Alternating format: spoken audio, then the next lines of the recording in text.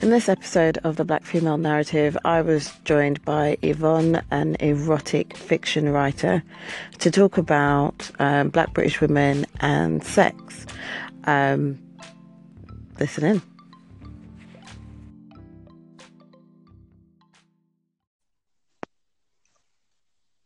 Hey, Yvonne. Hello. You? Very well, thank you. How are you? I'm good. Thank you for joining me on the Black Female Narrative today. Excited to be here. I'm excited to have you. So the way that I like to start is basically asking our guests to introduce themselves and give people a bit of an insight into who I'm speaking to. Okay. My name is Yvonne, also known as Yve Nimi online. I am an erotica writer. I also procure erotica art. You have to do the little cough thing, just to. I share my love of erotica with the world via art on Instagram. Nice. And also, in general, I am very much a celebrator of women, Black women very specifically. And that is me in a nutshell. Okay. So when did you discover your passion for erotic writing? How did you get into it? Well, I've been writing for so many years. I was even speaking to someone this weekend about the fact that I started writing in my teens. Right. I used to be the one in school when they did, write a short story and stuff. People used to get me to write it, and they used to pay me money. That's how, that's how long ago I started writing. And I really just got into erotic. I did the odd, stories here and there, for my late teens, 20, probably from about 18. But I really got into it with my blog from 2013. It really was a case of saying, I enjoy writing, I enjoy sex. Let me put both of them together. Mm-hmm. And that was really how we started. And of course, I obviously love a lot of erotica writers. But then there were so many I saw that were so incredibly bad. Okay. And I just thought, let me throw something into the mix, and something that is geared toward Black people as well. That was I started it off with. So there's a couple of things that you said that kind of struck me. So one of them was the fact that you felt the erotica was bad. So I'd be interested in hearing what you class as bad erotica. Do you know what? This is possibly the snob in me coming out. But I don't know how to say this to not sound bad, but the writing itself was really, really bad. And it was very I don't know if any of your listeners have ever read Mills and Boons. So Beans and such, right? Wow. But the really bad one. Yeah, okay, I understand that. But for those readers who haven't, and it was really a case of a lot of it was the woman was very much an object in it. It didn't appear that she had much of a say in it. So many things were being done to her. Mm-hmm. And while that is not a bad thing at all, they didn't seem that she was actually active in her own pleasure. Right. And so that was the reasons I said I'll write something a little bit different. And and so far people have loved it, which I'm very grateful for. That's good. The other thing that you said that struck me that I was like, yes, is you said, I love sex.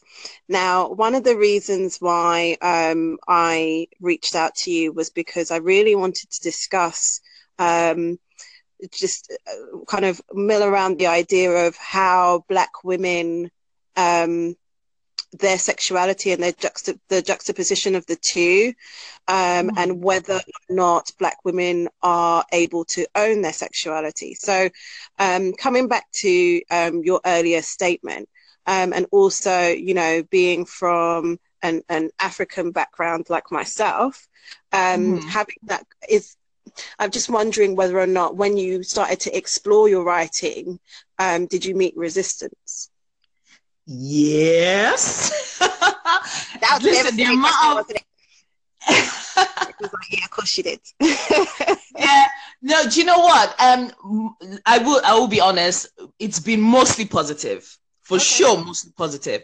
But I did get quite a lot of apart from being from an African background, I'm also from very much a Christian background, like born again Christian, you know, people, officers in church kind of thing. So. And on my Facebook, I have several Facebook profiles. And on one of my Facebook profiles is obviously full of people from that part of my life, which is people from I've known from, you know, from I was 10 years old in church and everything. And I shared my stuff there because as I said, I like it. I'm not ashamed of it. And, you know, and it's something I really wanted people to see. It's not for everyone, and I fully own that. But and I did get, no one really said anything on the page, you know, because no one wants to be seen as reading these things. But I got a lot of like phone calls, inbox messages, like, you know, don't you think it's a bit much? Or I got the whole, you know, where did this come from? You're not really like that. And in my head, I'm thinking, yeah, you don't know me. So, and, I did get a lot of people stating, you know, this is not something that we talk about. This is not something to explore. They were straight up saying, you know, this is not of God and all of that. So I got a range of people trying to be subtle and the ones that were not so subtle. But for the most part, people have been. But then something I got, which is positive, but at the same time, should it be, was, oh my God, you're so brave. And I know they're trying to be positive. I don't think it's actually that brave, to talk about, you know, to talk about sex. I don't think it's a brave thing. It's normal. It's human. But the fact that it's been put as a brave thing, it means that there is a lot of repression somewhere. Yeah, I hear you. So, as a Black woman that's having a British experience, I mean, I think we're taking a couple of steps back here, but at the same time, how do you classify your experience in this environment? And also, when people have discovered what you do, has there been an impact at all? Yes, there has been. For women, it's the same. It ranges from, oh my God, you know, the intrigue, and then there is the whole, oh, you're so brave, I wish I could do this, and all that. For men, it's been interesting. Men they're the ones that I have the most varied experiences with. Just because, of course, you have the ones that are saying, you're brave, and oh my goodness, you know, I'm fascinated by that. And for a lot of them, I mean, the fascination is good and it's nice, and I get it, but at the same time, a lot of them can't get past it. What is it, an insecurity, or is it a morality thing in their minds, or what do you think that is? Well, for some it's the morality thing. However, I know how they roll, so there is the hypocritical aspect of it. And for others, it's I think there's a certain societal, I don't blame them. It should be better, but I don't necessarily blame them for it. But I was speaking to a friend of mine, and she said I was being nice about it. Yeah, I think I it's have to agree with you. She said, you know, you're being a bit nice about it, and honestly, I actually agree. At first I was like, no, you know, this is, you know, I get it. It's not for everyone and all that. But when I thought about it, like really thought about it, yes, I do blame them, because the fact that I write this and I enjoy it and I'm open about it, for them, it almost makes me one-dimensional. Right. Okay. It seems like they can't see past the sex element of that. And I think that is also why a lot of women don't talk about it and do repress this side of them, because this part of, you know, the erotic side, the woman willing to explore her sexuality and her sexual desires, it's in pretty much, well, it's in most people. Definitely, except those that are asexual, you know, that's a different spectrum entirely. But it's in most people, but a lot of people suppress it because they don't want to be seen as only this, only one person, only sexual, and you can't see past that. For instance, I'm dating at the moment, and I'm on dating apps, which is good fun. And that's a whole different podcast, my dear. We might touch on that, but anyway. Yeah, anyway. So obviously at the beginning I don't talk about this. You do the general chit chat, getting to know each other. And then we then move on to, maybe we move up to WhatsApp conversations or whatever. My blog is right there in my status. I actually forgot it was until I was reminded. And a few of them see that obviously they want to know this person they're talking to, so they go on the blog. And I can tell you there is such not an about turn, but there is such a difference in the conversation. Right. It's so different. Right. And it becomes, there was one I had to say, I said, listen, I don't mind talking about sex. I have no actual issues with it, but that cannot be the only thing you want to talk about. And if you cannot get past that, then it's a problem. Yeah. And I was like, no, I can. And then he tried, but then listen, like 2 sentences later, and I said, oh, another one is lost. The thing is, I find that, having had a similar experience, unfortunately, I don't think my talents would lie in erotic writing, though in my head, I probably think, yeah, I could write. But I can write erotica. But I think that it's just a commonality at the moment. Excuse me to all those men who probably are using those dating forums and don't behave this way. But I think that it's common. It's just very standard for men to very quickly turn the conversation to sex, but I'm willing to stand corrected if anyone wants to counter that opinion. But yeah. No, I always say the conversation can be, we can talk about sex, but you can't only talk about sex. And that's my thing, because at some point, to be honest, we will talk about sex, because as much as there are so many things that are important to me, sex is also something that's important. Yes. So we have to be on the same page on that. So for me to know, we do have to have that conversation, but that can't be what it's all about. And I think that's the problem that women have and Black women are having, and why it's not something that's expressed, because you don't want to be seen as just one thing. Yes. You want to be seen in all aspects of who you are. And so when you get to that situation where you're talking about it and it's latched on and that's it, that is a problem, because that's not, especially if that's not what you're looking for. Yes. If you're looking for a relationship is way much more than sex. So, and that is where so I think for Black women, we come from, there's so many angles and so many things, that are so many barriers that we are working with, that for a lot of us, we just think the best way is to just keep that side private or keep that side quiet, because you come from, especially from African background, you come from the religion is like foundation for most Africans. Like it's the be all.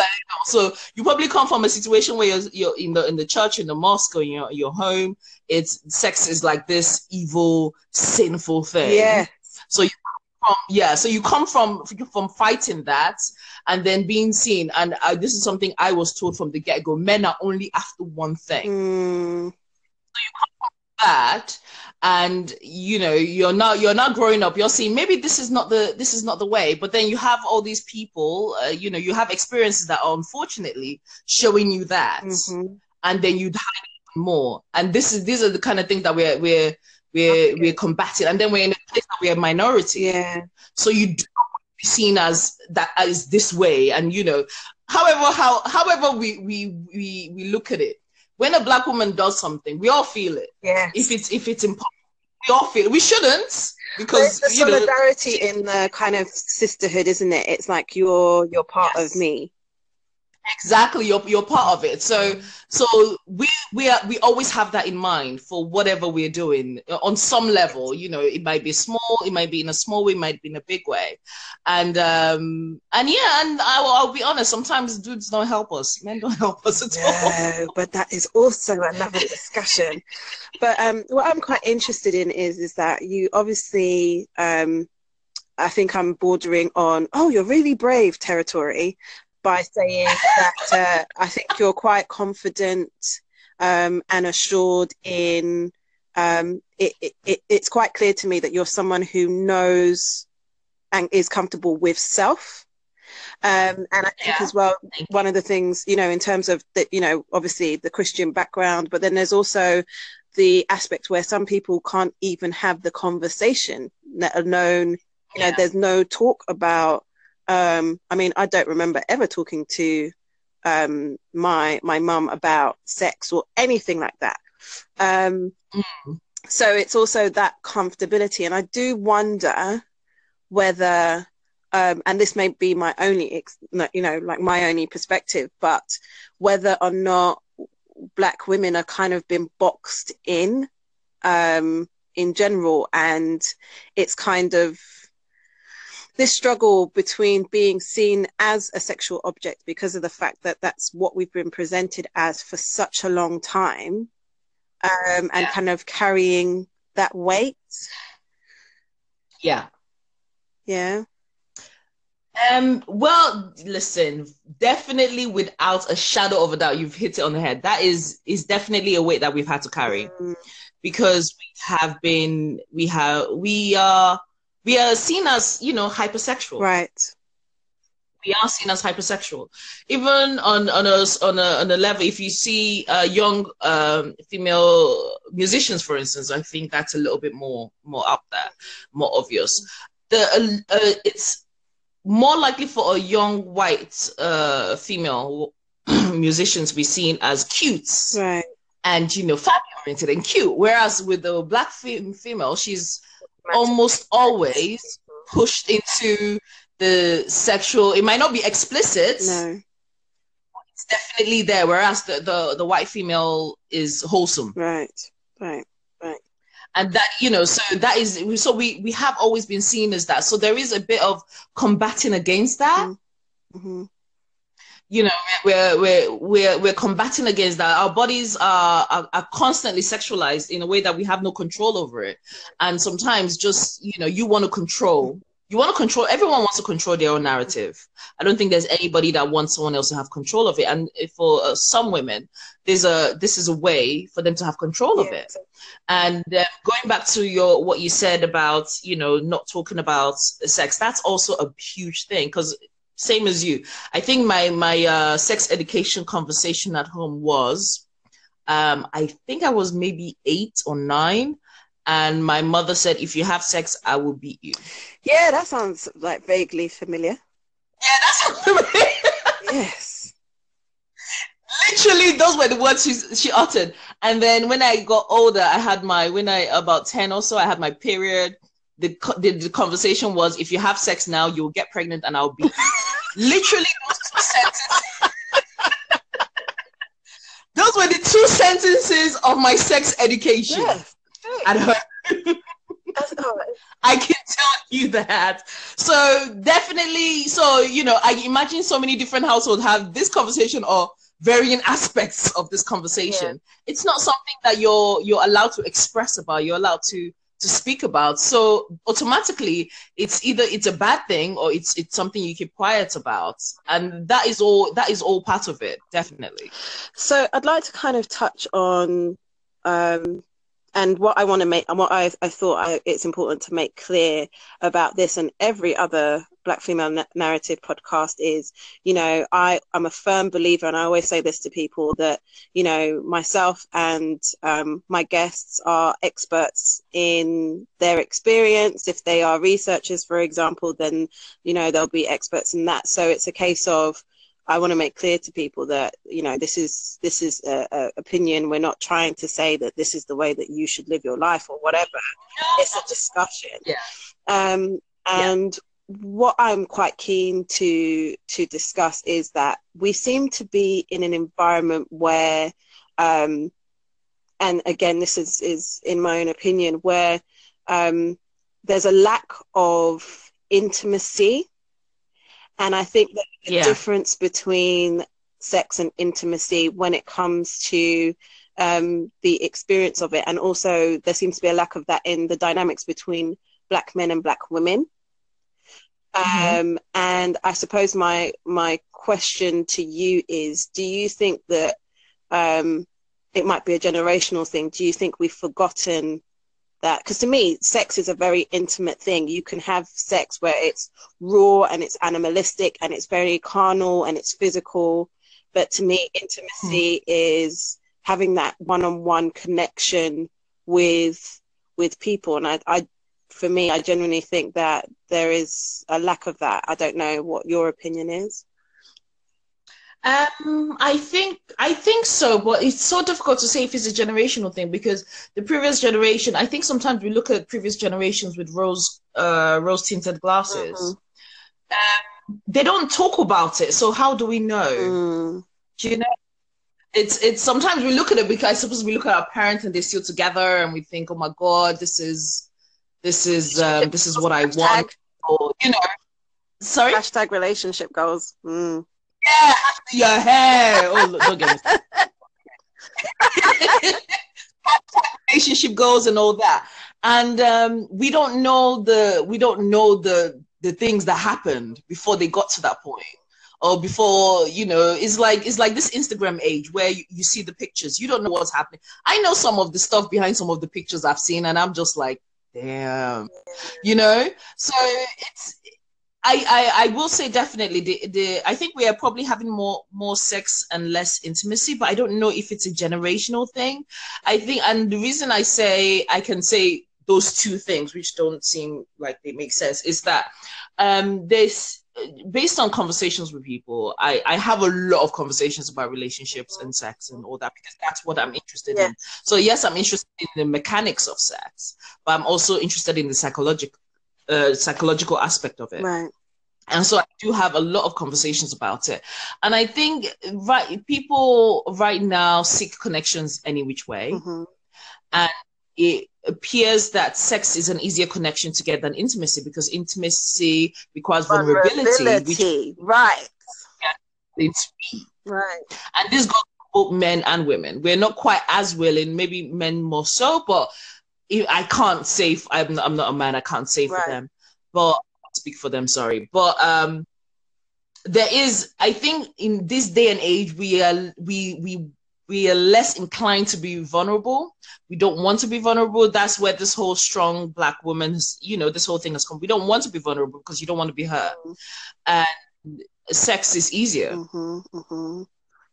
That's the truth, even for me, and I've experienced it, like, because for me, sex and intimacy are two very different things. I can separate them, and sex is easier than intimacy. Being vulnerable with a person, being someone that you feel can hurt you, that is something that we in this generation don't seem to want anymore,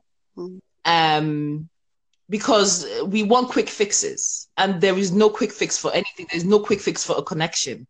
Sex is a quick fix for feeling a connection, but then at the end, if you're looking for a connection, sex could make you feel incredibly empty. Yeah, exactly. Sex is not what you're looking for. The physical is not what you're looking for. The emotional is what you're looking for. So so it's one of those ones where, on the one hand, I do think, we do look at previous generations with rose-tinted glasses. It wasn't all rosy. But based on the relationships that stayed together or appear to work through their issues then, compared to now, yes, there is a certain level of, there's a certain lack of intimacy in our generation. Yeah. So where does your confidence in sex come from? Like, where's the foundation? Because like I said, I think it's a case of you have to be quite assured. So is that natural to you, or is it something that you've had to build over time? I think in general, it's a combination of both, for sure. I think the confidence thing, I don't think any child is born actually, some of them are. Yeah, I know some confident babies. Sorry, random music in my head. I'm so sorry. But yes, I think I have always been assured in myself, in who I am. Obviously, there are days that your confidence shakes a little bit. I have always been quite confident in who I am, in who I believe myself to be. And I think that definitely has helped, that confidence has helped me through all different aspects of my life, in my work, in, you know, in everything I do. And so it just came natural with sex. Like I said, I knew fairly young that sex was something I would enjoy. Okay. My thinking was this: people seem to, you know, the way people were hiding this thing, it had to be It good. must be good. Yes. That was literally that was it. It's just like, listen, nobody could tell me this thing was bad, because the way you people were behaving because of it had to be good. Right. I like that. So I had always said, when I do this, I will enjoy it. I didn't start having sex until I was about 19. And I think that also is something that helped as well, because I wanted to make sure that I was mentally ready for it. Like I said, I look at sex with, yes, there is the act of it, but there's also the psychology of it. So I studied the psychology of it. I studied the people that went crazy because of it. I studied the people that appeared to me what I considered to be mistakes. Yeah. I watched how people reacted to this. And I always said that, number one, my first time was going to be with someone who I thought would actually take care of me. Yes. Like someone that actually cared for me. Mm-hmm. And then number two, I needed to be ready to deal with whatever consequences came from it. Right. That's a very mature way of thinking about it. Yeah, it was a very conscious, and that's why, you know, when young people do this, I'm like, oh, bless you. For me, it's you just have to be number one, you have to be ready. Yes. You have to know what you're getting yourself into. Obviously, the emotions attached to it, you never know until you're in it. Yeah. But you have to be willing that these are different things that can happen. And so you have to know. So I think because I went into it in the first place in that way, there was emotions, yes, but it was very logical. Okay. And because I went into it that way, I think that was my foundation. And I think that's where it really comes from, your foundation.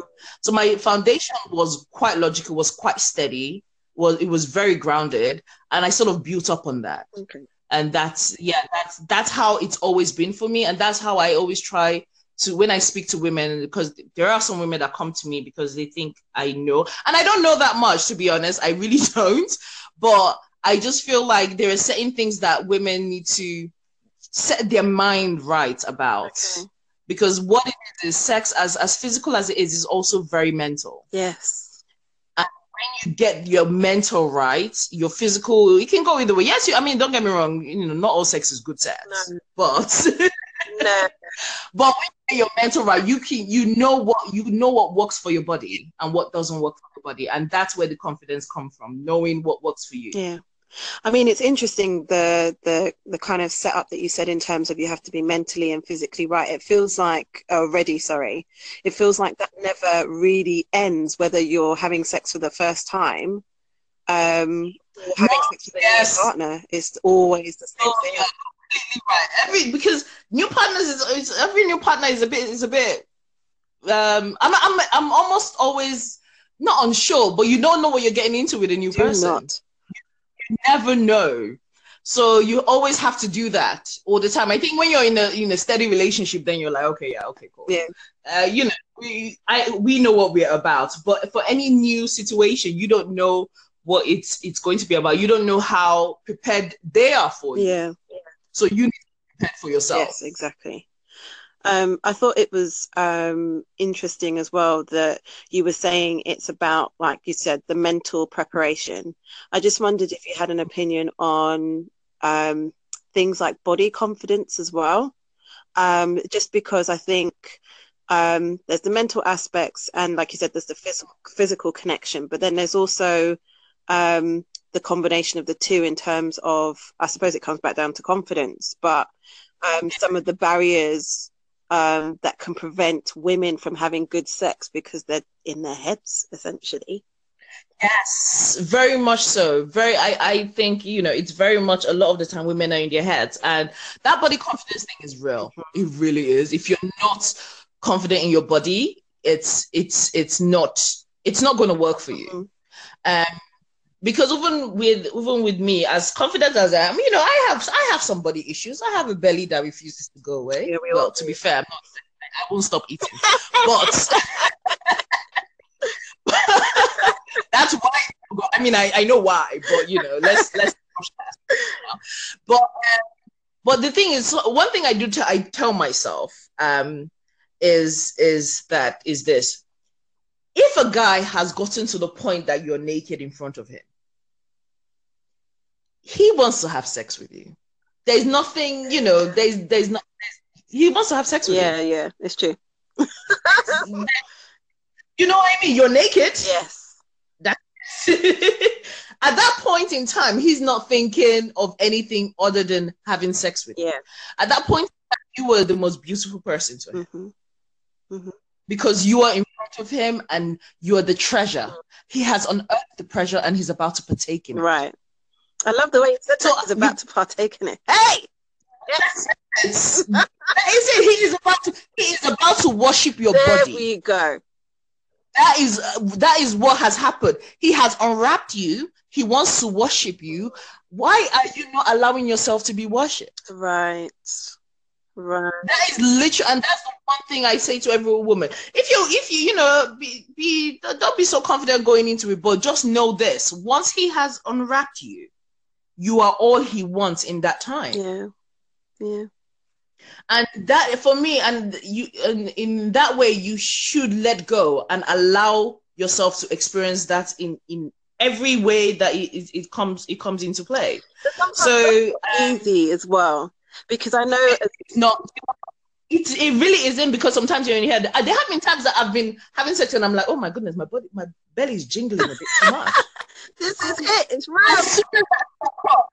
As soon as it comes, I switch off. Yeah. There's a switch that goes, and I'm just, I can't. And sometimes it's so difficult to get back into it. Mm-hmm. So I think little things I do, right?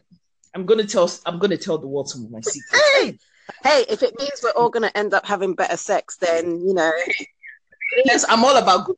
I don't really let me say, okay. The little things that for you do. Do not do lights off. Number one. Oh no. Lights shouldn't be off, they should be dim. Oh. You just you just told me what I wasn't even able. I was just like, whoa, okay. First off, just dim it a little bit, because then it's all about the shadows, right? Then if you're feeling a little bit, a bit more jiggly, what I do is sometimes I have this like cute little corsets that I wear, right? And they keep you all packed in. Mm-hmm. But some of them you have access to the fun bits. Yes. Sometimes you just tell the guy, and he wants to take it and say, no, baby, let's try with this on. You have to guide them in the experience so that everybody wins. That's it. And honestly, sexy lingerie can make a woman feel good. Mm-hmm. Sexy lingerie is something that makes a woman feel good. And honestly, other times it's something simple that you look at yourself naked. Mm. This is something that a lot of people don't like to do. Even I don't like to do it. Look at yourself naked and actually tell yourself that this body is meant for my pleasure. Yes. That is something you need to look at yourself naked. Say that this body has served me well and is meant for my pleasure and I will enjoy it. Exactly. That is something that people need to always tell themselves, because it is not easy to be confident, especially in an environment. We have this, we call them Instagram models, Abby, mm-hmm. where you see it everywhere and you see perfection and you see everybody having the same boobs, tiny waist, hips, bum. It's not easy to feel real. Yeah. Something else I do encourage, even on a basic level, even a bit of exercising. Nothing too strenuous. Mm-hmm. I'm not saying anybody should do it, but when you exercise, you release endorphins. You also release feel good hormones. Mm-hmm. Little things do help for when you're doing the do. Yes, as I say. Yes. It does. Exercise is a good mood elevator. You don't have to do anything too strenuous, but the thing about it is that you have to feel good getting into it so that you can actually enjoy the experience. Mm-hmm. And that's there really is no two ways around that. You really do have to feel good about it and about yourself. It's true. It's true. And it's one of those things where, because I'm listening to what you're saying, I'm like, yeah, that makes sense. I'm not ashamed to admit, I like looking at myself in the mirror, which is really, really like, which just do you look at yourself? Sorry? I said, do you look at yourself and sometimes turn yourself on because you're like, oh my God. Well, I look at myself and I'm like, I'm a woman of, in my early 30s, I'm a mother, and it's one of those things where I, like you, like a KFC, like a Pizza Hut, probably too regularly. And, but I do like the fact that I'm quite curvy. And I think that, to me, it's almost like, I feel like as African women, we're notorious for our curves. And I always felt like, as a woman, you've got, bigger boobs, and I've been blessed, so I love, I love my body, even though I know there are things that, if I could have a flat stomach, but keep everything else, I'd be all for it. So, that's something that I take pleasure in. But I like the fact that you talked about how a woman can prepare physically for sex. How about mentally, besides, because one of the things that I think is quite common is because we're in this scenario of sex is so readily available, I think we kind of get to a point where so the age-old scenario comes up where men use this phrase, don't catch feelings. And therefore women are kind of placed in this position of, you take the risk. You either are very upfront and say, well, actually, it's a relationship that I want. And if you're not prepared to take that, if you think that's too much for you, then let's step away. And other women who ultimately feel like, oh, actually, I'm going to have to, maybe if I have sex with him, then things will change. Do you know what I mean?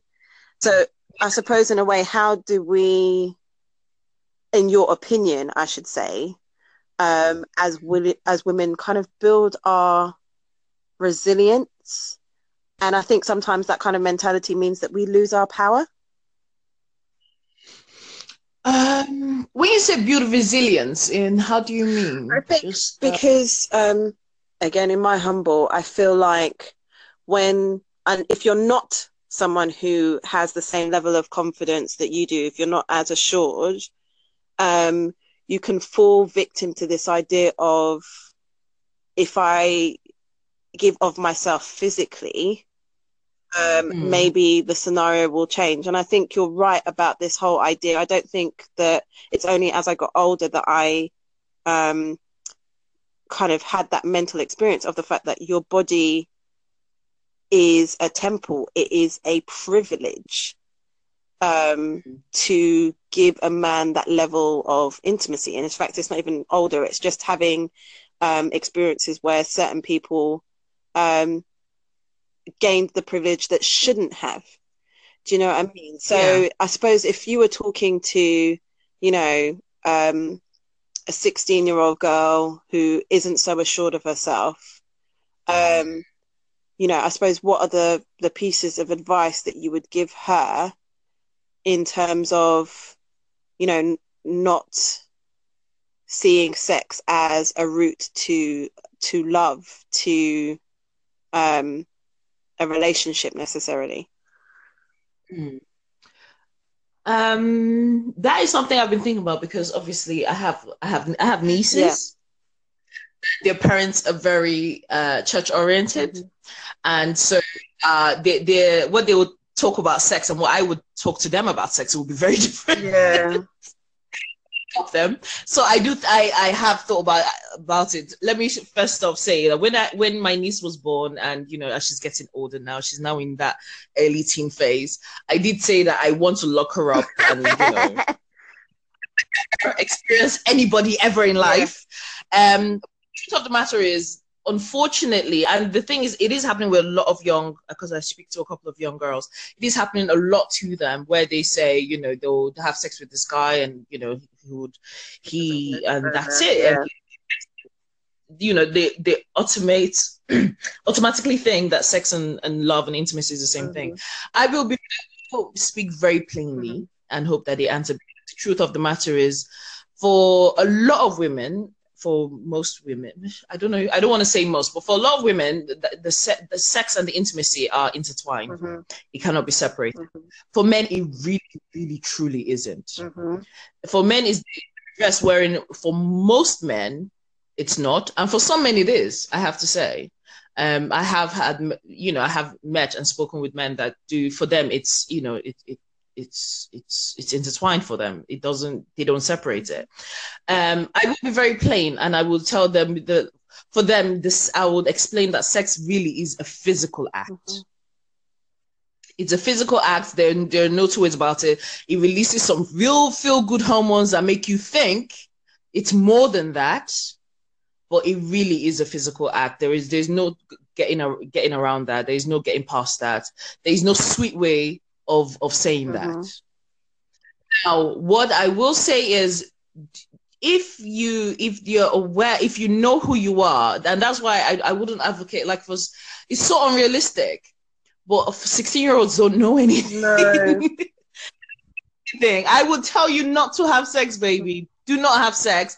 Wait a few more years when you have a little bit more sense, when you've experienced the world more, when you've actually gone out and met different kinds of people more. Because at the same time, at age of 16, I would not have listened to anyone. And this is it. Yeah, I would not listen to anyone who said that. But that's the truth. I will speak very plainly, and I will tell them, this man could have sex with you right now and have sex with another woman in an hour. It doesn't mean the same thing for each of you. What you need to know is somebody that actually cares for you and takes your feelings into consideration. And if you're not ready to have sex, the person that you want to have sex with eventually is the person that understands and will wait with you before you have sex. Not someone that will pressure you and say, well, listen, have sex with me and this is all I can offer you right now. Do not be with someone that offers you less than you want. Right. If you're on the same page, it's beautiful, it's fantastic. If you're both in the place that you want something physical, it's great. But when you want something more, do not do it, because at no point, because the thing, we talk about the young girls, but even grown women in their 30s are still falling. This is it. Truth. They're still thinking that can I say the word? Let me not be crass. I'm like, what is she going to say? It's so incredibly beautiful and nice smelling and so captivating that it would capture a man. And it doesn't. The man will not be captured if he doesn't want to be captured. Right. It really is as easy as that. For me, there are no two ways about it. I think there have been situations, and even when I talk about my own experience, I always say, do not use me as an example, because there have been situations where you're with someone you're both with someone on a physical level, and then it turns into something more. But that's because both of you are on the same page. Open to that. You both as physical, and you both something changed along the line for both of you. More often than if a man states this from the beginning, he already knows that he's not a serious person, as in he's not serious that he wants a relationship. Right. He's letting you know. So that's the whole don't catch feelings. Number one, catching feelings is human. Exactly. Yes. It's not something that, and when you say, oh, don't catch feelings, catching feelings is not a bad thing. It's a human. It's normal. I do not respect a man that says don't catch feelings, because it's, you know what? Catching feelings, a human being feel things. So do not now think that you're somehow less because you caught feelings. You're supposed to catch feelings. Exactly. That is what you're supposed to do. So one thing I always say is that There's no such thing as no strings attached sex. It's just that some strings are longer than others. Hey, I like it. But there are always strings. It's just that some strings are a little shorter and fatter, and some are thinner. That really is what it is. So catching feelings is perfectly normal. So if someone's telling you don't catch feelings because they never catch feelings, or they may be psycho, who knows? They may not be okay, you know. So catching feelings, because I have been in strictly physical relationships where that was all we wanted. Right. Feelings were there in the sense of I cared for them. Yeah. I just did not want to. Yeah, I mean, you know, you'd be upset if they got, you know, run over, for example. Sorry? I mean, you'd be upset if something happened to them, but in terms of long term, like, but you're not man material. It's just one of them things. And that's what it is, and that's where this whole thing comes from about being. If a man is giving you, listen, the bottom line is this: if a man is giving you wants to, and has said from the get-go he can give you less, do not stay. If you want, do not. And I think the one thing I always try to tell women is be honest about what you want. Right. Be very, very honest. Go back and like have a think about what you want. And so I remember speaking to a friend of mine. She's like, "Oh, but I have needs." I say, "Yes, my dear. We all have needs. Yeah. That's why one has to vibrate. Number one. Number two, that's why if you know you want to have a physical relationship with someone, don't have a physical relationship with someone that you know you like, that you wanted more than that with, right. Because at some point, listen, I would say, if you have sex with someone, I was telling someone this and they were laughing their asses off. But if you have sex with someone about 4 or 5 times consistently, you're gonna have feeling for them, irrespective of who that person is. If it's someone you like, right, okay.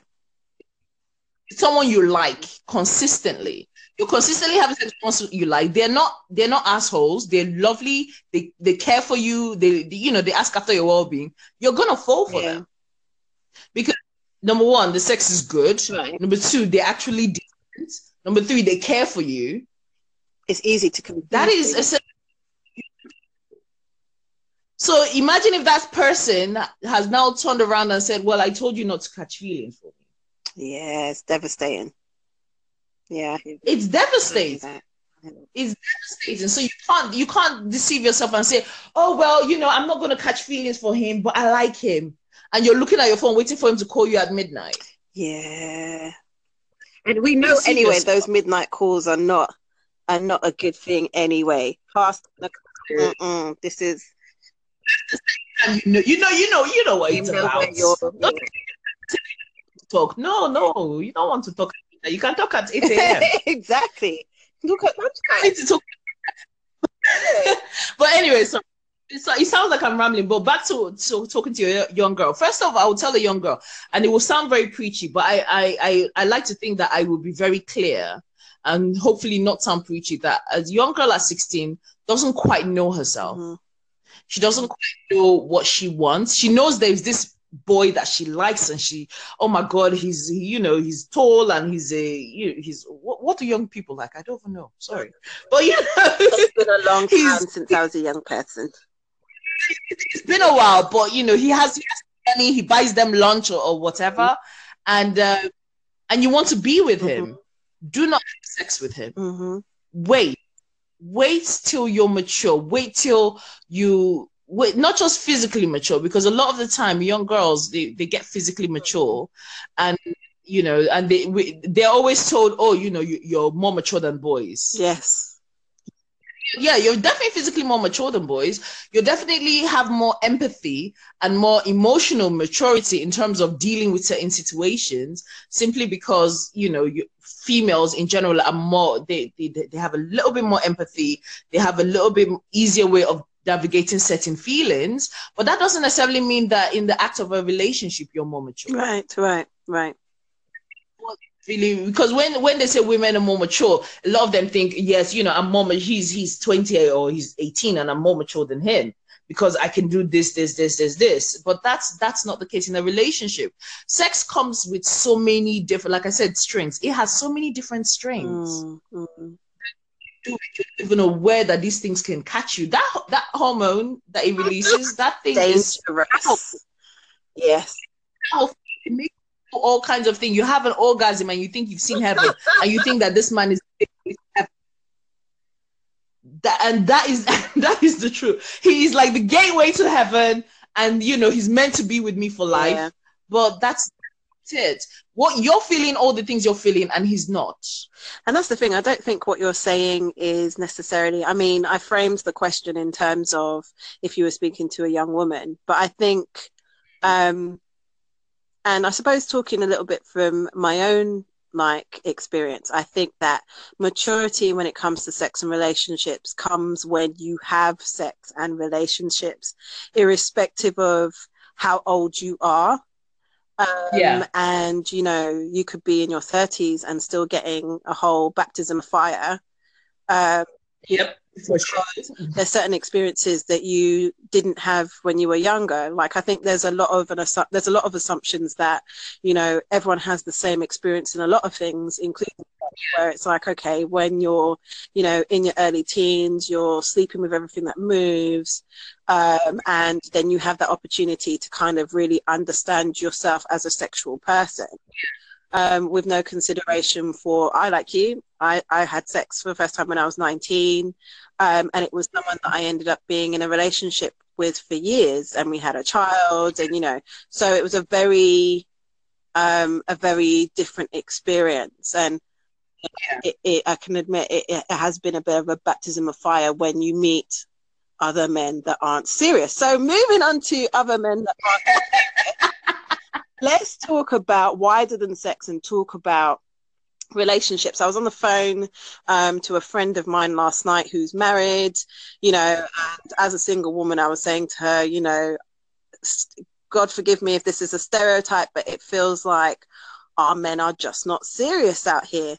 And I went to an event where they were talking specifically about relationships, and the foundation for it was that essentially you as a person have to, one, understand yourself, understand what you're bringing to the table, and understand that sometimes your actions can cause disruption in a relationship. Now, I'm a very introspective person. I do like to learn and understand self. But what I felt was missing from that discussion, and I felt like a lot of women felt the same way based on the feedback that they gave me, was the fact that actually you can spend a lot of time being very introspective, but that doesn't take away from the fact that, some men, and I make sure I say some, are just not, like I said, they're just not serious. And it can be a very hollow experience as you get older, to feel like, I think everything's always geared towards women, always having to learn, always having to position themselves appropriately for men.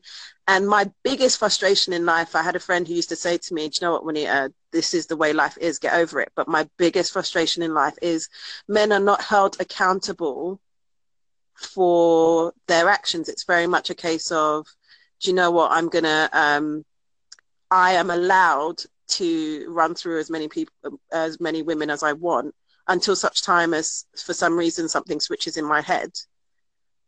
And it means that I can actually commit to someone. So tell me, am I just bitter? Is it just, let's get real. I'm prepared to get schooled here, but I think there's a lot of women that, Oh, my dear, I think we have a similar experience in the whole, single black female thing in England, in London. So no, I side with you. You're not bitter. Listen, the truth of the matter is, it's a combination. It's not even a combination. What the person that told you this is how it is, it's life. Get over it. They're right in that sense. It is life. I don't want them to be right. It is. I want men to fix up. It is life. It is how society has made things. It is that because it appears that women are the ones that are seeking relationships and seeking that commitment and seeking the stability. So we're the ones that are having to put in the work. Mm-hmm. That's just on a bottom line level. That's what it is. The other thing is that women do not hold men accountable. Yes. We don't. At the risk we of really being don't. seen as that stereotype, Black women, you know, we nag, we always have something to say, we're too mouthy. You know, I think that those kind of things influence how comfortable we feel to call you out. I ignore it. The stereotype sometimes can be a stereotype because, you know, it's true to an extent. The thing about it though is obviously I'm not in I'm a Black woman, so my experience is a black female perspective. But white women are not. They're. I hear stories. In what sense? What kind of stories? Stories that they also have. They have wastes as well. They have men that are not doing what they're supposed to be doing. Now, because we're in it, we can see we see our side a lot more. I'm not saying that we have the same experiences. We really don't. We are minority here, so everything here, as minorities, everything here is bigger for us. Yeah. Everything here is size for us. Everything, you know, we see things clearer because we are, you know, a smaller group. But it's almost like, I suppose, am I saying men are men? I'm saying all these kind of men exist right through the races, right through everything. Race. Yeah. Because society has made things. And we're all living in society. Now, when I say women don't hold men accountable, they really don't, because we are forgiving. We are very forgiving people. Or we appear to be very forgiving people. But the truth is that we don't really forgive, but we appear to forgive and then we nag. I mean, you know, so if you don't forgive, then for me, I'm always like, if I'm going to nag about it, if I'm going to talk about it, I don't forgive it. I don't forgive such and such behaviors. So, for instance, saying men are not serious. A lot of them are not. There was something someone told me, and it was someone close to me, and it burned me. Because I felt that for someone that was close to me, for someone that has been around women, for someone who I thought was so, was such a feminist. That's not quite the right word for it, but he was so pro-woman. Okay. When he come to say that to me, I was like, how dare you? But this is it was what he said. He said, listen, men, for the most part, for most men will mess about until about 39 or so. Then they start seeing their own mortality. Right. Then they settle down. That's generally what happens. So for him, settle down age for man is 40. Wow. For women, that's a lie. Because I know some men who are way into their 40s who still haven't. I'm still not settled. Exactly. Exactly. So this man is saying average for men is 40. Average for women is 24. Whoa, that's a big gap. That's 16 years gap. Wow. Huge gap. So wow. I'd just like to interject here and say, do you know what?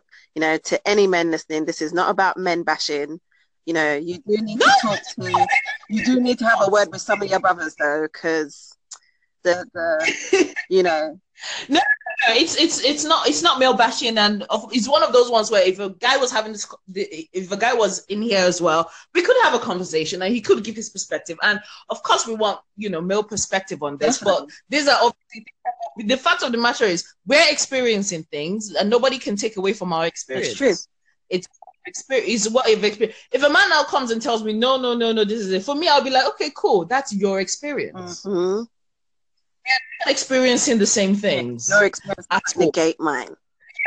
You know, I have had guys, because I have said something, and guys will be like, no, you know, don't generalize, don't do this, you're putting men down, blah, blah, blah, blah, blah. Number one, never in life do I ever intend on putting a man down, right? Because I don't. I definitely like them. I think we are all supposed to work together on this. But the fact of the matter is we're experiencing things wherein you speak to men of a certain age and they're not ready to settle down, or they think they're ready to settle down, but they're not willing to do the work that requires them to settle down. Right. that is a different thing entirely. But I think, but then women are forgiving in the sense of they would keep going back and they'll keep waiting and they'll be patient and they'll be like, he's not ready yet, but he will be ready. And you're with someone for 10 years and then he decides to he's had enough. Drop Yeah. and go out with somebody and marries them in 6 months' time, and then you're annoyed and you're time. You're whatever, you feel like he's wasted your time. But for me, and I'm not saying long-term relationships don't make sense. There are people that marriage is not a be-all and end-all. But for me, I'm very much on the side. And someone said I'm not patient, which to an extent I'm not. But I feel like patience in relationships is a different thing entirely. If you're in a place where you people are not on the same page, leave. So you believe in dating with purpose? Yes, there is dating without purpose and dating with purpose. I haven't had sex in a while. That's my purpose. Yes, you know what I mean. There is dating. I feel like if you're dating with purpose, make sure both of you are at the same page on that purpose. Right. That's it. I think I'm only more recently, and even now I'm still a bit. It's very shaky ground for me, so I'm not sure. I've never really dated with purpose. I used to date to enjoy people and experience. That's how I've always dated. So, and that's probably why I haven't had what people would typically call bad experiences in dating. Obviously, I've had heartbreak, and and I've had idiots, and I've been an idiot, But I've had, when I hear people's stories, I'm like, oh damn. I date to enjoy people. I meet someone, I like them, I date them. See, I love the way I don't really sounds so simple. I really love that. I'm gonna have to try that. It is obviously when you get into it and the dynamics and you're trying to figure each other out, it's not quite as simple, but in general, getting into one of these things really is that simple. And there are times that I meet someone, I like them, I think, oh my God, this makes sense. Next thing I know, I'm not hearing from a person anymore. Now I'm like, oh, okay, it made sense to me, it made sense to him. And that kind of situation, I don't push it. No. It's okay. So in that mindset, go on. Sorry. Go on. I've had situations where a situation like that, where it seems that the man is cooling, the woman is then pushing, then he offers her something, but because that's what she wants, because she thinks that that's the kind of person she should be with, she takes whatever she's being offered. Right. But that wasn't what you want in that wasn't what you wanted in the first place. And I suppose it comes back down to being honest. The truth of the matter is, men, I think, are fairly honest. Not always. Don't get me wrong. I'm not saying why, but a lot of them, if you push for an answer, they're fairly honest about the answer they give you. And it's accepting that answer, isn't it? That's what it is. Women then accept the answer. Women think that they will change their mind. Right. If a man says, listen, I'm going to be ready to get married in 5 years, do not now think that somehow, actually, a lot of times, not 5 years, is I want A, B, C, D, E. And then we can get married. I want such and such money. I want such and such thing. And that is real for a lot of men, because men are ego driven. They're driven to provide. They're driven. So they do want things, right? If someone now isn't able to sit down and give you a plan as to how these things are going to happen, then my dear, he's not for you. Exactly. Especially if your own timeline and his own timeline do not match up. Exactly. He is not for you. He really isn't, or he is not for you at this time. He might come back, maybe, but he is not for you at this time. And so when a lot of time, and I'm hoping I'm not rambling. A lot of time when women say, "Oh, guys are not ready," they're not ready. Yeah, they're not ready, and sometimes they're honest about not being ready. Yeah. You accept it. They may not say blatantly. But I'm one of those people. I ask questions. I ask questions, and I want a very straight answer. And if I don't get a straight answer, I bounce. Hey. Because it's one of those, and I do that because of who I am. I don't always give straight answers. And I know why I don't give straight answers. Well, how can you say you want good answers, but then you don't give straight answers? Sorry? You say you want straight answers, but then you don't give any. If you don't ask me a straight up question, I would not give you a straight up answer, because I always like wiggle room. So, because I know that's who I am, I know how to ask questions to get straight answers. I always want to listen. I like room. Mathematics. I like room for error. Yes. It's not 100%. It's 99.9999999. Yes. I want that 1%. I want that 0.00001%. I want that to be able to, at some point in my life, some people thought I was a commitment phobe because I just didn't. Because you always want that. But what it is this. Guys a lot of the time are honest about if you're straight and you listen to their answer. Mm-hmm. So you now are the one that has to decide if you're going to stay and if you're going to go. And if you stay, you know that you're settling. Right. That's what it is. And I do not tell any woman to settle, especially when listen, my thing is if you've come to your 30s, and you come to your 30s single, you knew what you wanted and you haven't gotten what you wanted. What's the point in settling now? Yeah. I don't know. It's like but then at the same time, I suppose it's that fear of the unknown. How do you know you will get to that point where you will meet the man that's going to fit? Do you know what you don't? Okay, when I say settling, obviously you have to be realistic. Now, if you're looking for a 6'7" millionaire with no kids, 40, no kids, mm-hmm.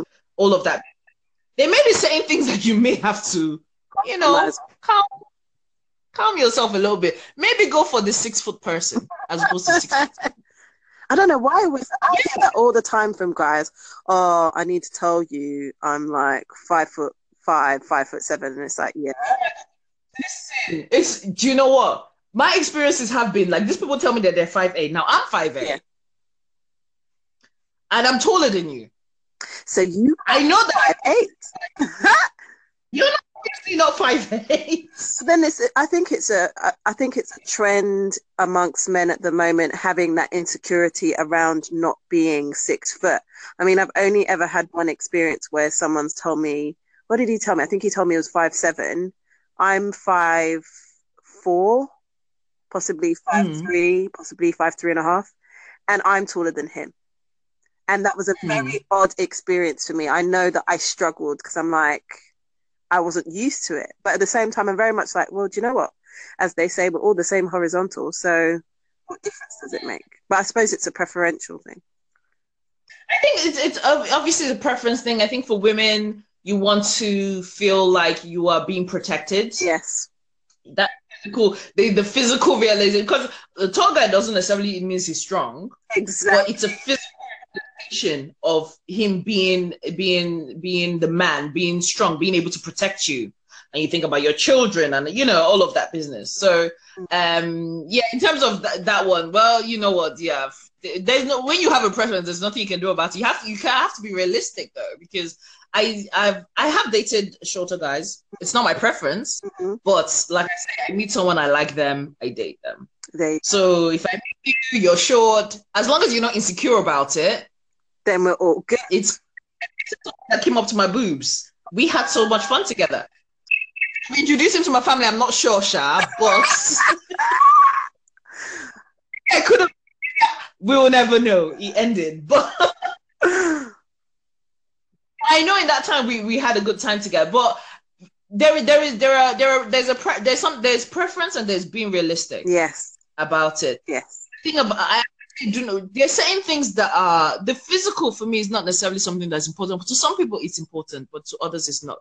The financial thing is not is something that is important. Finance is really important because that is actually something that breaks up marriages. Yes. Even. Yes.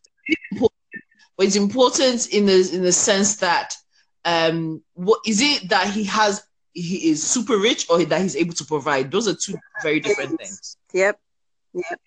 Yeah, so those are very different things, and that's something to be realistic about. He's maybe how he views money. So it's not even because some people that are rich, but they view money in such a bad way that those riches will not even last like 10 years down the line. Yeah.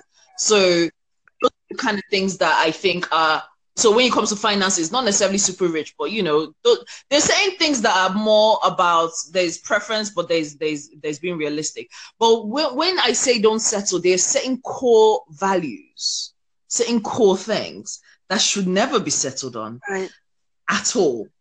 And you know how you expect to be treated, how you expect him to treat family, how you expect, you know, those things I think are core and should not be compromised on. How the kind of, you know, the how he there are certain views that you should not, if someone is very different from you on that view, it would not work out in the long term. No, there has to be that commonality. When I say don't settle, is those core values should never be compromised on. And there's again something like marriage, for instance, there are some people that don't want marriage and there's people that want marriage. Be realistic. If marriage is something that's important to you, the actual wedding certificate, all of legality of it, and you're with someone that it is not important, do not think that you're going to change his mind. If it's not important to you, then I would say, listen, go ahead. If you're, you know, c'est la vie about it, then go ahead with it. Like for me, I'm very, you know, c'est la vie about kids. Okay. So about kids, I know I can't do is be with someone that definitely doesn't want kids. Okay. But with someone that it's such a weird thing, but it's one of those ones where you have to know what is concrete for you and what's not concrete for you. Right. I hear you. So I think you do not at all. Yeah. I think that to me, it's almost like you've given some real core advice on what women should look at when it comes to dating. So it's making sure you don't compromise, making sure you have the same, don't compromise on core values, I should say. Making sure that you're on the same page. And I think in terms of, in general, looking at the conversation, it's also about making sure that you are assured in yourself, taking that time to do the work.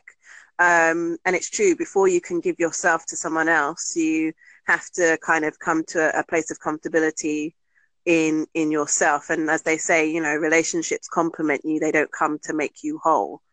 But is there anything else that you would say to women that you think, in order for you to have a positive dating experience, this is something you should bear in mind? Have fun. Yeah. Honestly, go into it with the mind to have fun. Yes, you're looking for the one, if that's what you're looking for. Yes, you're looking for the one that will complete your life, but go into it looking to also have positive experiences and meet positive people, because they may not be the one, but they could bring some enjoyment and a lesson you can learn from them. And I learn. Go into things with your eyes open, but your heart open as well. I love that. So in terms of being able to connect with you, connect with your writing, find out more about your thoughts on relationships and sex and all that good stuff, what's the best way to find you, Yvonne? Well, hold on. I wrote this all down because I said I needed to be ready. I like this. She's a woman. Yeah. Yeah, I remember you said be ready. I said, okay, I'm going to be ready. So I wrote things. Okay. You can find me on Instagram, but because of my material, I have a private account, but you can follow me if you want to see, number one, fun pictures of me, because, you know, I find myself attractive. So I post of myself. But most importantly, I have some beautiful erotic art of beautiful Black people. And some of them are done by professional photographers who you can find on my page as well, if that's what you're looking for. So my Instagram is Yve_Olution. And if you just search for Yve Nimi, that's YVE space NIMI, you can find me. My Twitter, which is, it's kind of boring, but I'm going to try to be better at Twitter, because there's so many exciting things and fun things on Twitter. is exactly the same. It's Yve, YVE underscore Olution, OLUTION. But where I have my most fun is my blog, and it is Yve, YVE hyphen Olution, OLUTION .blogspot.co.uk. Awesome, Yvonne. Thank you so much for Thank you so much for speaking to us. I'm up for this. I will. If there's anything that you felt like I didn't really touch upon, maybe we could have a special edition where people send in relationship, sex queries, and we'll have Yvonne back on. Do let me know. Yes, but until please. then, yes, I'm all for that. I'm going to start trying to see if I can make that happen. But until then, thank you so much, Yvonne, and hopefully we'll speak to you again soon. Thank you again.